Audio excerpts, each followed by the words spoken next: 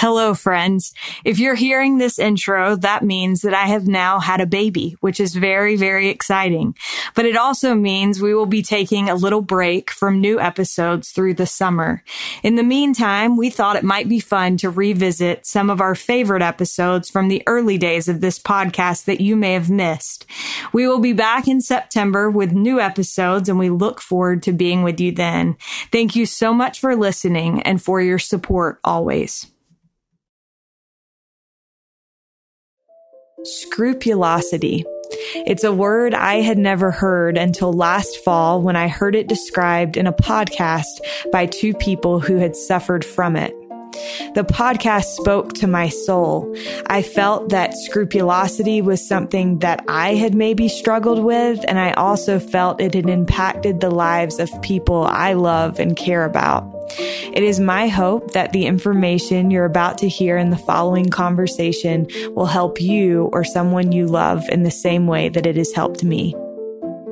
In the September 2019 digital-only version of the Ensign, Dr. Debra Theobald McClendon opened her article with the following questions.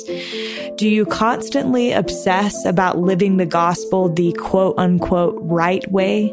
Do you feel an urgency to repent for the same mistake or sin over and over again because you doubt whether you have repented quote-unquote properly?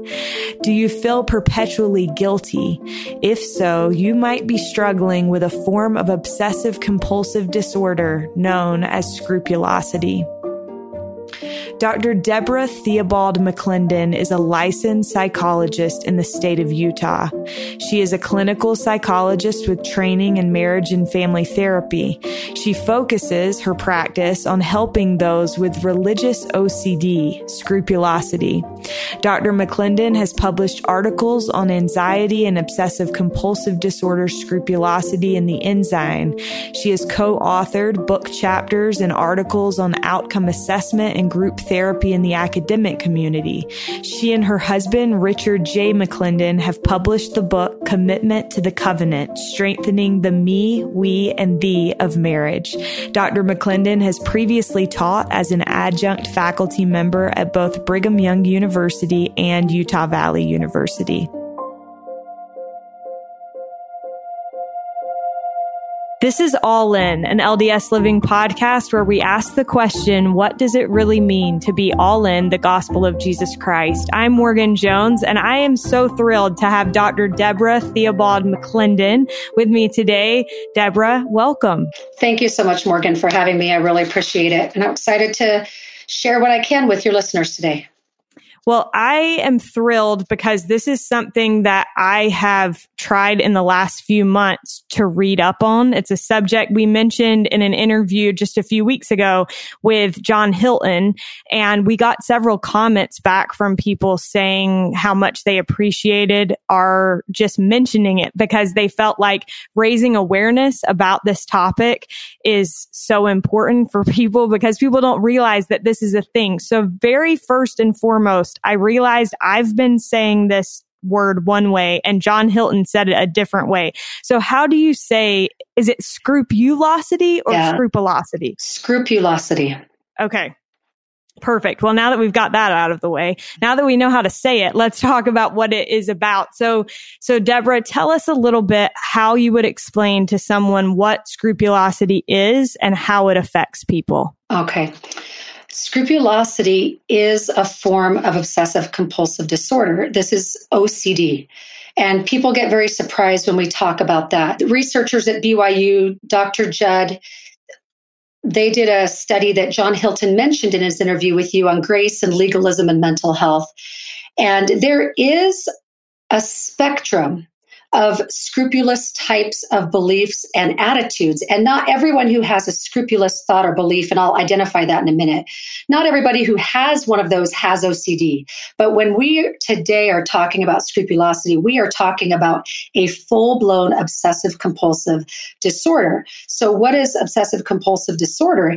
It's a disorder that centers around thought control and toxic, very high and poorly regulated anxiety. So because anxiety is so high, when someone has a thought that they perceive for some reason as threatening in some way, that thought is so unacceptable that they do whatever they can to get rid of that thought.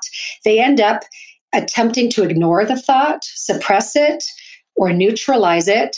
So they end up then, in order to do that, performing compulsions. And, most of us, when we think about OCD, we think about hand washing, right? Someone with a germ concern. And hand washing is a very visual compulsion. In scrupulosity, the compulsions are often very mental. You can do repetitive mental actions or behaviors, and those are compulsions. And the compulsions are done to reduce the anxiety caused by the unwanted thought. So some of the OCD compulsions are things like washing and cleaning or checking behaviors. They have to check that they've locked the door or turned off the stove many, many times before they can leave the house, things like that. A mental compulsion is repeating things, or such as in scrupulosity, it's trying to confess, either through repetitive prayers or physical confessions to ecclesiastical leaders. And so how does scrupulosity vary from just OCD germ phobia, or how is it different, right?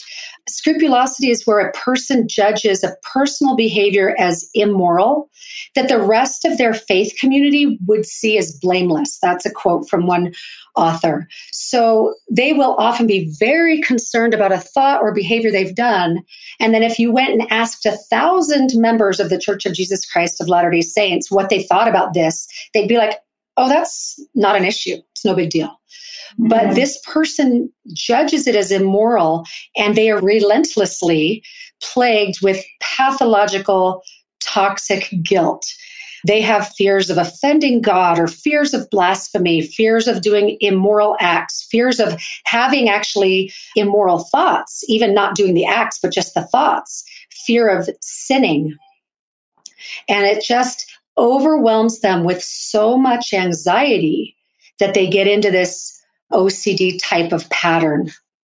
So we, as members of the Church of Jesus Christ of Latter-day Saints, are taught that the gospel is good news, and that religious rituals, such as attending church, participating in the community, attending the temple, partaking of the sacrament, these are things that are done to maintain religious tradition and to experience peace in the face of our trials and to get social support from our community members. But in OCD scrupulosity, it transforms someone's typical religious experience. And these kind of rituals become compulsive rituals that completely destroy their ability to gain any peace or contentment or even joy from the gospel. It destroys faith, and it is so horribly painful for people that they just get into this hopelessness that often is hard to come out of if they don't seek professional help. I had one client who on his mission feared that he had become a son of perdition because he was having some doubts about God. I had a client say that he felt like he was possessed by the devil. I had another client say that through therapy, she had come to realize that she was worshiping the wrong God. That was her quote, because in her mind, he was a, quote, scary dictator with a checklist type of God. So scrupulosity destroys any positive feeling, or much of the positive feeling people may have about their religious worship or their belief in God, and it wraps it up into this horrible anxiety that just is devastating. So this is so fascinating to me because we had Spencer Hyde on this podcast, and I don't know if you're familiar with Spencer, but he suffered from severe OCD. And with him, it was like these rituals of like washing your hands. And so here we're talking about the ritual being confession, and that these, or something like that. And so within our faith, I'm assuming, Dr. McClendon, that this manifests itself as often confessing to a bishop or priesthood leader. Is that right? Absolutely. That's one of the main confessions that I see, because the The content of OCD when you have a germ phobia or checking issues, it's pretty clear to the individual that their fears are kind of irrational or they don't make sense, but they're just stuck and they don't know how to get out of them. Scrupulosity really is a little bit of a different beast because it gets confused. These anxiety symptoms get confused with promptings of the spirit. And so people think that they are listening to the spirit, such as a prompting or a thought that, oh, I need to go confess this thing. They think it's the spirit when actually they've gotten into a vicious cycle of anxiety. So it may be helpful for your readers to know that I have an article in the Ensign, April 2019, and it is called Discerning Your Feelings, Anxiety, or the Spirit. And this was really a precursor to the later article in the September 2019 article on understanding scrupulosity. In this article, there's a really well done chart. It's very colorful and very artistically well done on the characteristics and feelings of anxiety compared to that of the spirit. So, for example, the spirit, even if you might be guilty of a real sin that needs confession, the spirit may give you a feeling of dissonance. You may know, okay, this is wrong. I need to take care of this, but you'll still feel calm. You may feel an urge to act, but you're going to have a sense of purpose and thoughtfulness about that. Whereas the anxiety gives you a sense of fear, panic. A huge one is a sense of crisis. To the anxiety, everything is urgent. Someone feels like, I have to repent right now. I got to go see the bishop right now. Or basically they feel like, I got to do this now or I'm going to hell, right? So that could be a very helpful article for some of your listeners, either those struggling with this or their family members, to kind of look at the difference between anxiety and the spirit. So in scrupulosity, those lines have gotten so blurred that they believe they are acting on promptings of the spirit as they get into these compulsive cycles. The problem is when you obey the anxiety, it only relieves the anxiety temporarily. And then the anxiety comes back worse. You're actually reinforcing the anxiety cycle. Mm-hmm. And we'll talk more about that with treatment. Yeah. Well, I have to tell you, it's been so interesting, Debra, as I've tried to read up and most of what I've read or listened to has come from you as it relates to our church specifically. But as I've tried to read up on this subject, I've realized that this is something that I think I likely struggled with when I was younger. And up until a couple years ago, when I literally left the temple and immediately called my bishop thinking like, I need to confess something. And I went into the bishop and he was like, he basically just said, this is not something that you should be here for. Exactly. And it was so helpful to me. And I think sometimes the reaction is like, oh, you're just such a good person. So it's so good of you that you would think that you would need to come and confess that. And for the first time, somebody said to me, you really shouldn't be here for this, rather than like applauding that. And so I think it'll be so interesting as we talk today to hear more about the right way to approach this. Do you have any initial thoughts on that though? Yes. Well, just as you're talking about confession, the Ensign article I wrote that's in the digital content section for September of 2019 on understanding scrupulosity has a discussion about whether you should be going to your bishop or a therapist and how to discern the difference. And one of the things I clarify there is simply a quote from the LDS Bible Dictionary. We are taught doctrinally that we're only required to confess to an ecclesiastical leader for certain issues. So here's what the Bible Dictionary says, if I can share this with you. Confession to a church official, in most cases the bishop, is necessary whenever one's transgression is of a nature for which the church might impose loss of membership or other disciplinary action. The bishop cannot, and does not forgive sin, but he may judge the matter and waive the penalty that the church might otherwise impose against the person. The repentant sinner must still make confession and obtain forgiveness of the Lord. And that is such a critical piece that so many of my clients and so many people struggling with scrupulosity have lost. The bishop becomes an authority figure that gives them a false sense of security. If I go to this authority and they tell me I'm okay, then my anxiety will go away. The problem is it doesn't work that way. In fact, I have a story from an individual who had his scrupulous concerns were revolved around whether he'd broken the law. He went to the authorities, the legal authorities at the police station, and confessed. And he still struggled, even though they said, you're fine. So then he went to his bishop and confessed. And the bishop's like, you're fine. And he says, I felt better for like a minute, right? So then he went to his stake president, and the stake president goes through step by step every reason logically why he's fine. Still, after all of those authority figures, he ended up in a suicidal crisis. So the sense of authority becomes very enticing to say, if I go to this authority figure, they're going to tell me I'm okay, because they're tricked by the anxiety thinking it's a spiritual prompting. If it is a spiritual prompting and you go through the things you need to repent, including a confession to an ecclesiastical leader if necessary, you will feel better. If it is driven by toxic anxiety, you will not feel better because it's an anxiety issue. It's not a moral issue or a spiritual sensitivity issue. So that's a really important point that I'm glad you've asked me to talk about. Yeah. And I think one thing too, in my experience, it's like sometimes there is like a temporary feeling of feeling better, but then that comes right back. And like you said earlier, it comes back stronger. Exactly.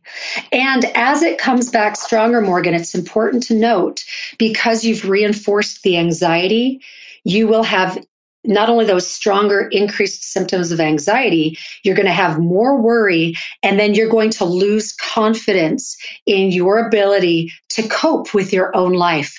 So OCD shuts people down because they've lost the confidence that they can cope. Treatment reverses that process by doing things to expose ourselves to those anxieties. And paradoxically, it actually increases our sense of empowerment. It increases our sense of confidence. So that's a really important point. So when we talk about what kind of treatments are most effective, the answer is exposure therapy. And I don't know if you're familiar with that, but I'd like to talk about that just for a second, if that would be okay. Please. So a lot of therapy today goes through cognitive work, where you look at identifying thought patterns that you have and finding where you have some thinking errors or some distortions. And you basically clean up your thoughts and you pull out the things that are distorted, and you're then able to look at the situation from a more reality-based perspective. I do some of that work with my clients with OCD, but the first and foremost treatment is exposure therapy. And literally, what does exposure means, right? If you're out in the sun and you have too much exposure, you've gotten too much sun. Exposure therapy is when we take the very thing you fear the most and we give you, on purpose, experiences with that thing that you fear. The natural instinct is to avoid. It's to escape. It's to run away. So with scrupulosity, how do you escape, avoid, or run away? You go kneel down and repent for 3 hours to Heavenly Father. You go to your bishop every week for 6 months. You're trying to get away from the anxiety as much as you can.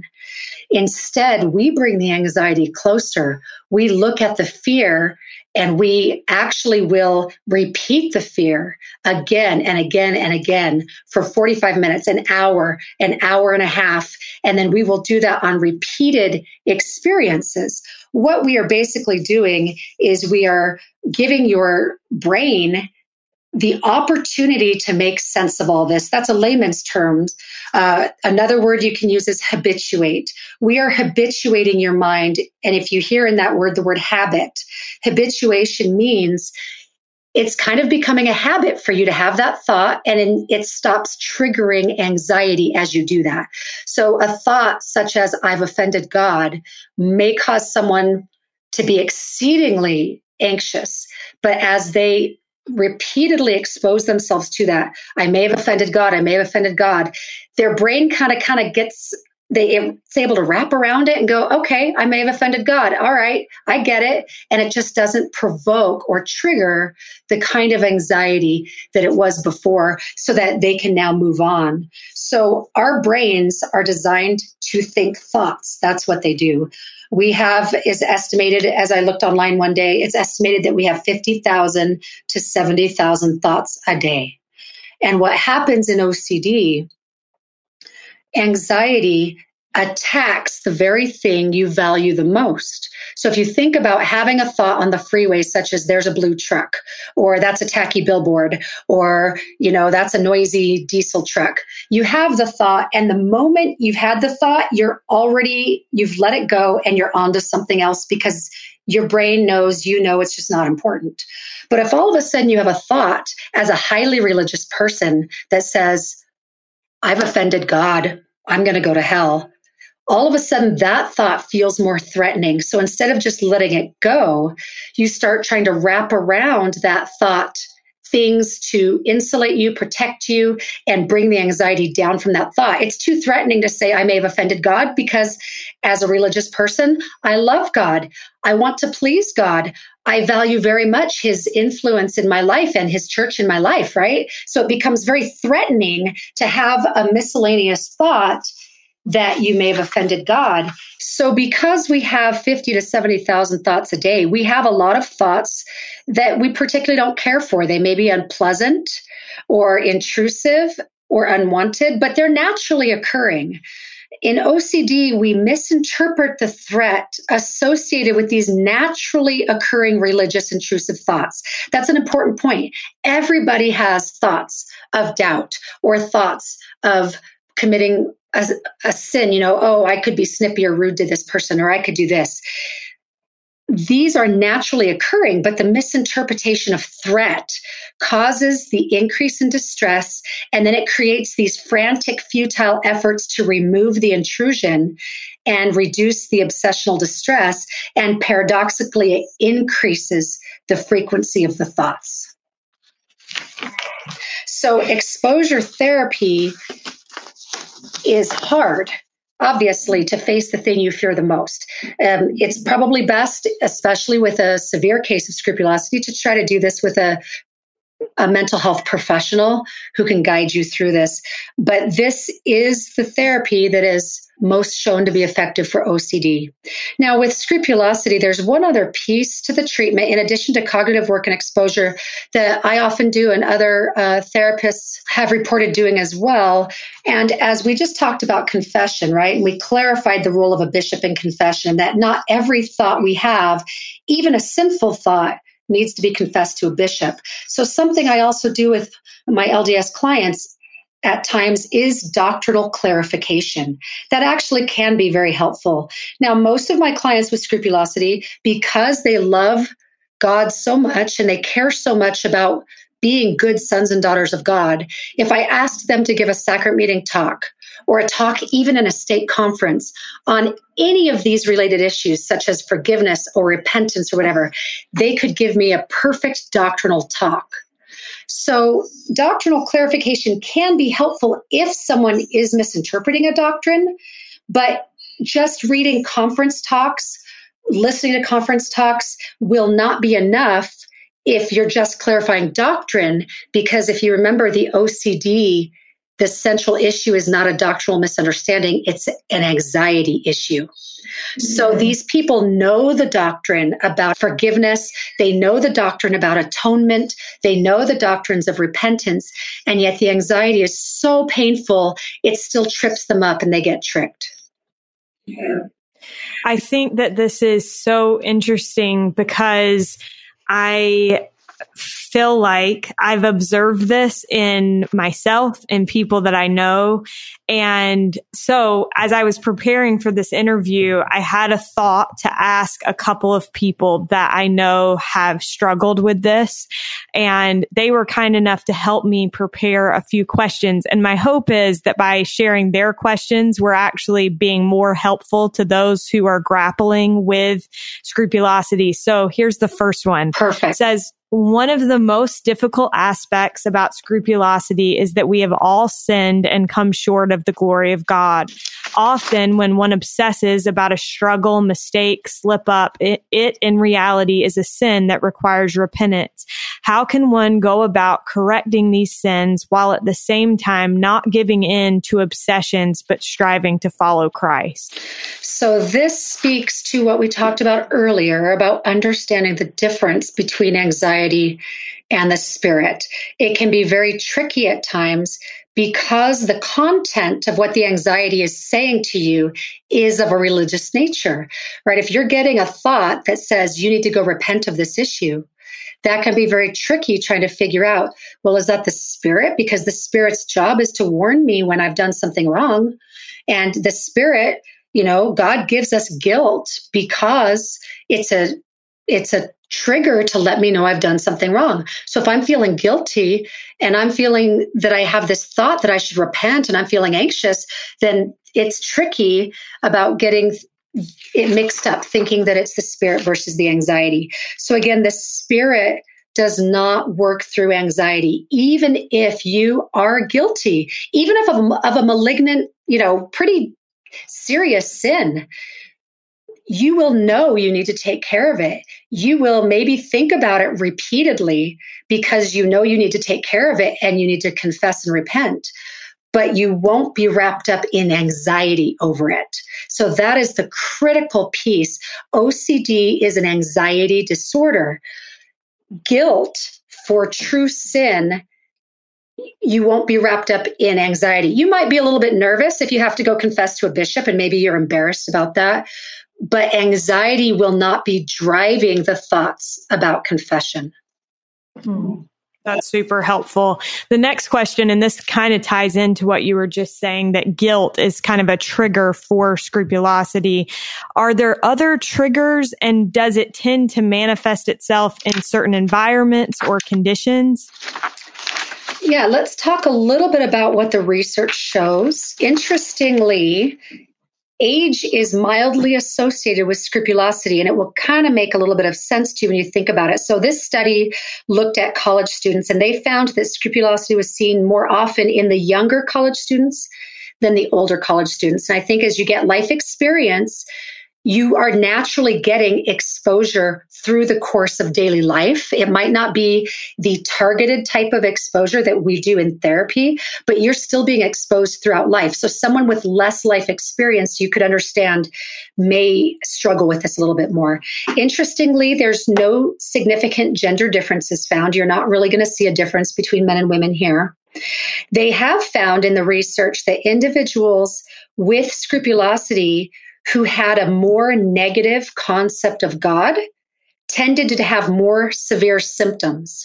So I find that one interesting because I've seen throughout my career that we often attribute to God characteristics that we've seen in our own parents.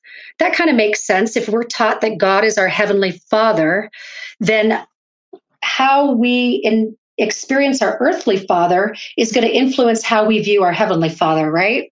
So if we have a negative view of our earthly parents, I could see that it would be easier to have a more negative view of God.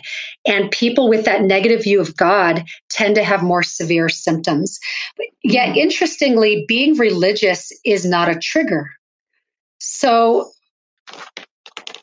religious identity does not influence the overall severity of OCD, but it might inform the manifestation. So what it means is the research has found that if you are religious, you are not more prone to get OCD scrupulosity. However, if you have OCD and you are a religious person, you're more likely to have it manifest in religious ways. And we talked about that earlier, and it kind of makes sense. If your religious belief is important to you, and then you have, in the course of daily living, an intrusive negative thought about God that feels threatening to you, right? So then you start trying that thought control process, and your brain structures kind of get locked up in that obsessive pattern. So being religious is not going to increase the likelihood of you getting scrupulosity. The themes of scrupulosity are different based on different religions. For example, devout Christians, you're going to see themes such as displeasing God, going to hell, or devil worship. In my LDS clients, I see a lot of the displeasing God or doubting God fears, the fear of not being exalted, the confession compulsions, fears of immoral thoughts, or fears of being perfectly honest. Whereas a scrupulous person who's an ultra-Orthodox Jew, they more closely follow OCD according to such like contamination and washing, because they're a more ritual religion. Scrupulous themes in Muslims are often similar to those in Judaism, and they look at issues of purity, dietary laws, prayers, and other behaviors and such. So different religious traditions, you will see scrupulosity manifest in different ways. But really, the main trigger is if you have a propensity to have this OCD thought control issue, which is tied up in the structures of the brain, you will then struggle to control those thoughts. They see problems in the orbital cortex, in the thalamus, in the caudate nucleus. If you don't know what those terms are, that's okay. I'm not a neuropsychologist, and I have to look them up every single time. But what it means is this is not just a miscellaneous thing where you have a thought and it's like, oh, well, I should feel shame that I'm not controlling this thought and I'm having this thought. Your thoughts work according to the structures of your brain. And one author, a book called Brain Lock by Dr. Jeffrey Schwartz, looks at OCD. And he uses the metaphor of a gate in the thalamus. So a gate swings open and a thought goes through, and the normal process is then for the gate to close, right? We talked about how we have 50 to 70,000 thoughts, and the moment we have a thought, it's kind of gone and we're on to the next one. Well, in OCD, that thought gate doesn't close. It stays open. So the thought kind of keeps recycling through that gate again and again and again. And the person can't control it on their own. They don't know how. And that's why treatment is so critical, because you have to basically train your brain structures to operate in a different way. Okay, next question that came from a friend of mine says, we have learned that godly sorrow is an important part of repentance. The scriptures and church leaders have recently taught that true godly sorrow is not of the world, but invites a change of heart and true repentance. However, certain church teachings and seminary videos have suggested that this can be a painful step and sometimes requires the passage of time. How would you counsel someone who is dealing with both scrupulosity and concern that they are properly implementing a healthy degree of godly sorrow in their life?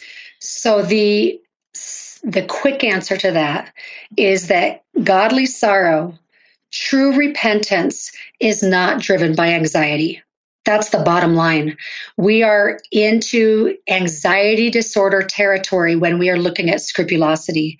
So here's a quote from an individual that recovered from scrupulosity. And she said this: I've come to feel the difference between the Spirit gently whispering to me when I have actually sinned and when a correction is needed, versus the relentless anxiety that led me to obsess about every tiny mistake and to try to be absolutely perfect in every detail. I've learned how to repent in a productive and cleansing way when I sin, instead of the compulsive, repetitive, futile, quote unquote, repentance I was driven to in the past. And I just think that's a beautiful illustration to explain that. If we are feeling guilty because of true sin, if we are going through a repentance process, even that being led through an ecclesiastical leader where maybe they're saying some time will need to pass, you can absolutely work through those thoughts and even ponder repeatedly and think a lot about that repentance and that issue. And you're not in scrupulosity land until it's this frantic sense of drive because you're so anxious. Interesting. Very, very interesting. I'm learning so much. So thank you, Debra. You're welcome. Another question that I got was, how can we recognize scrupulosity in friends and loved ones? How can we encourage them to consider, while appearing sympathetic to their concerns, I would say while being sympathetic to their concerns, that it may not be the spirit shaming them, but that they may actually be experiencing a clinical condition? This is something that you mentioned in your initial email to me when I reached out to you.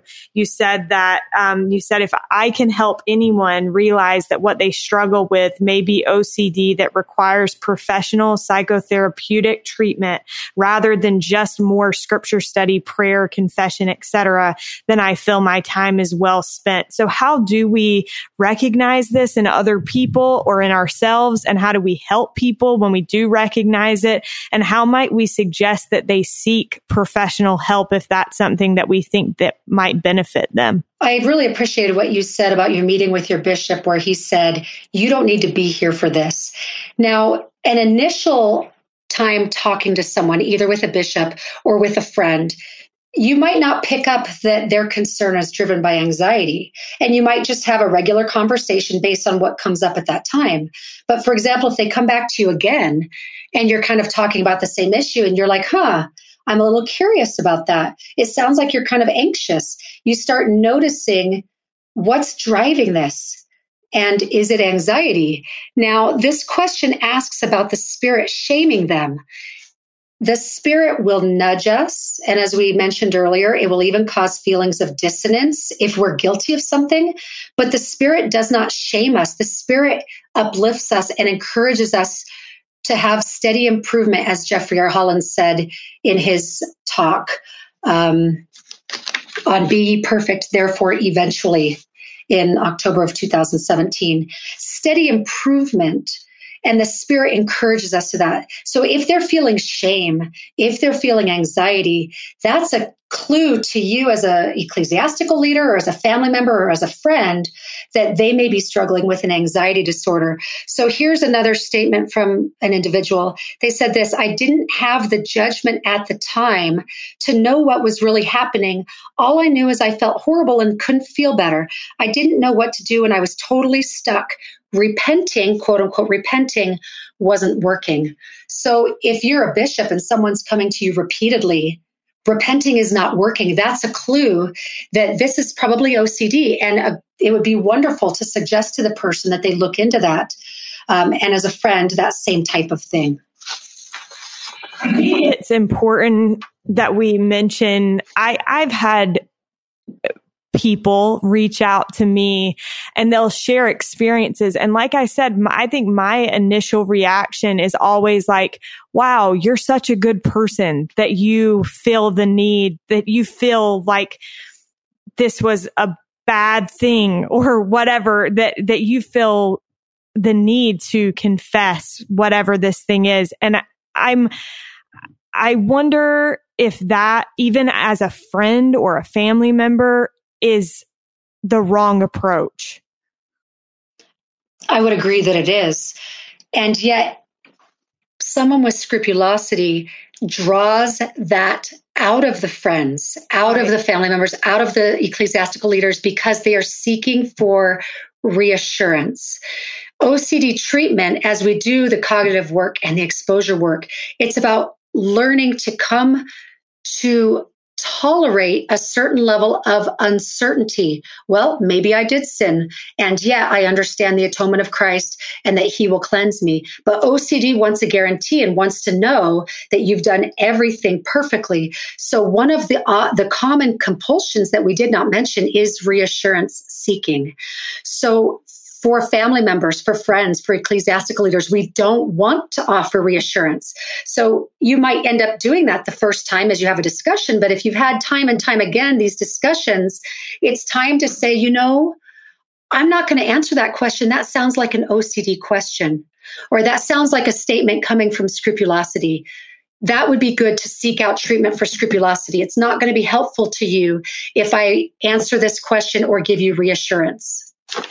Do you have any thoughts about whether, when it feels like maybe it's too late for people, is there like a time frame in which you can help people see that it's scrupulosity? Or is it just, I just worry that sometimes people believe that they're having a faith crisis when really what they're struggling with is scrupulosity. Right. One of the things I discuss with clients quite a bit when they're looking at life-changing types of decisions. So, for example, when I work with parents and they're concerned that their adult children have left the church, right, and that's very difficult for them, we discuss a lot the developmental approach to eternity. We are on a journey. All of us are at a different place in the journey, but one decision in someone's life, such as at age 20 or 30 or whatever, that's not the end of their journey. They have the rest of their mortal life and the rest of eternity to continue to grow. So it's never too late to come to realize what's happening and to try to make changes. If they can come to see that by leaving the church, they have actually not resolved their anxiety problems, they may be able to turn things around. However, that becomes tricky because when they leave, they're not experiencing the high anxiety because they've separated themselves from the thing that is provoking that. The problem is that's an escape or avoidance behavior or a safety behavior, which will only bring the anxiety down temporarily, and then it will resurface. So the research has actually shown that religion is positively associated between religious commitment and overall well-being. There are negative associations between religious commitment and psychopathology. So what does that mean? If you're religiously committed, you are less likely to have mental health issues. Individuals using positive religious coping techniques report improved health and mental health outcomes. So by taking themselves away from the church, they've actually abandoned a resource that can offer help and support to them to get through the crisis. So, as you said, they need to seek treatment in order to gain the full benefits of that church activity. So, allowing them to recognize the nature of their anxiety is really the first step. And then to separate that and say, this is not necessarily connected to the content of these religious doctrines or teachings. Yeah. Debra, another question that came to me via a friend says, as a church, how can we teach repentance in a way where it doesn't encourage scrupulous thinking? What are your thoughts on that? We need to resist the urge to turn beautiful gospel principles into checklists. So Elder Bednar just gave in February of 2020, on February 7th, a training to seminary teachers and institute teachers. It's called An Evening with a General Authority. You can look it up online and watch the entire training. And he, throughout the meeting, they go back to this idea of avoiding checklists and formulas. We need to make the gospel principle based, that we are always living in the Spirit. We're always accessing personal revelation. And he talks through how to do that very beautifully in there. And he says we've got to not turn things into checklists and formulas. Because someone with OCD is going to go through and they are going to make sure they have checked off every little thing on that checklist. And then they're going to wonder why they still feel so horrible. Yeah. Well, and I think there's such danger anytime the gospel is viewed as a checklist, scrupulous thinking or not. I think because always agency is going to factor into things, and there's little guarantee based on a checklist. And so I just think it's important for us to live the gospel for the principle and for the doctrine associated with it, rather than with a checklist and an expected result. Exactly. Debra, I have one last question before we get to our very last question for you. And I just wondered, as you've worked with people who suffer from scrupulosity, how has it affected or strengthened your knowledge of the atonement of Jesus Christ? What have you learned about the atonement of Jesus Christ as you've worked with these patients, these clients? It's really reinforced to me that the atonement of Jesus Christ is large enough to cover all of the yuckiness of life. These people struggle to feel like this concern that they have is so severe that they are condemned or they're going to lose their exaltation. And the atonement of Jesus Christ is large enough to cover everything, including OCD, scrupulosity. God knows that they are having this struggle. God knows the nature of scrupulosity. He knows that it's a mental illness, and He allows for the grace of the atonement of Jesus Christ to cover them as well. So it's not just for a blatant sin such as I told a lie. The atonement covers doubts. It covers our fears. It covers even the things that we think are so blasphemous, and we condemn ourselves for that. God does not condemn us for that. As we turn to Him through the atonement of our Savior, He allows us through the Savior to become whole, and He welcomes us home. Thank you so much. My last question for you, and this is the question that we ask at the end of every episode of this podcast, but it's just, what does it mean to you to be all in the gospel of Jesus Christ? So as I thought through this, I thought back to a principle that has guided my whole life. And I'd like to share a little quote with you to explain this.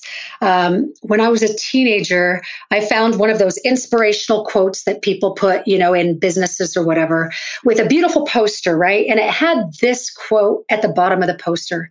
It says this: "Commitment is what transforms a promise into a reality. It is the words that speak boldly of your intentions and the actions that speak louder than words.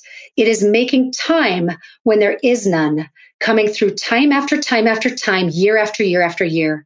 Commitment is the stuff character is made of, the power to change the face of things.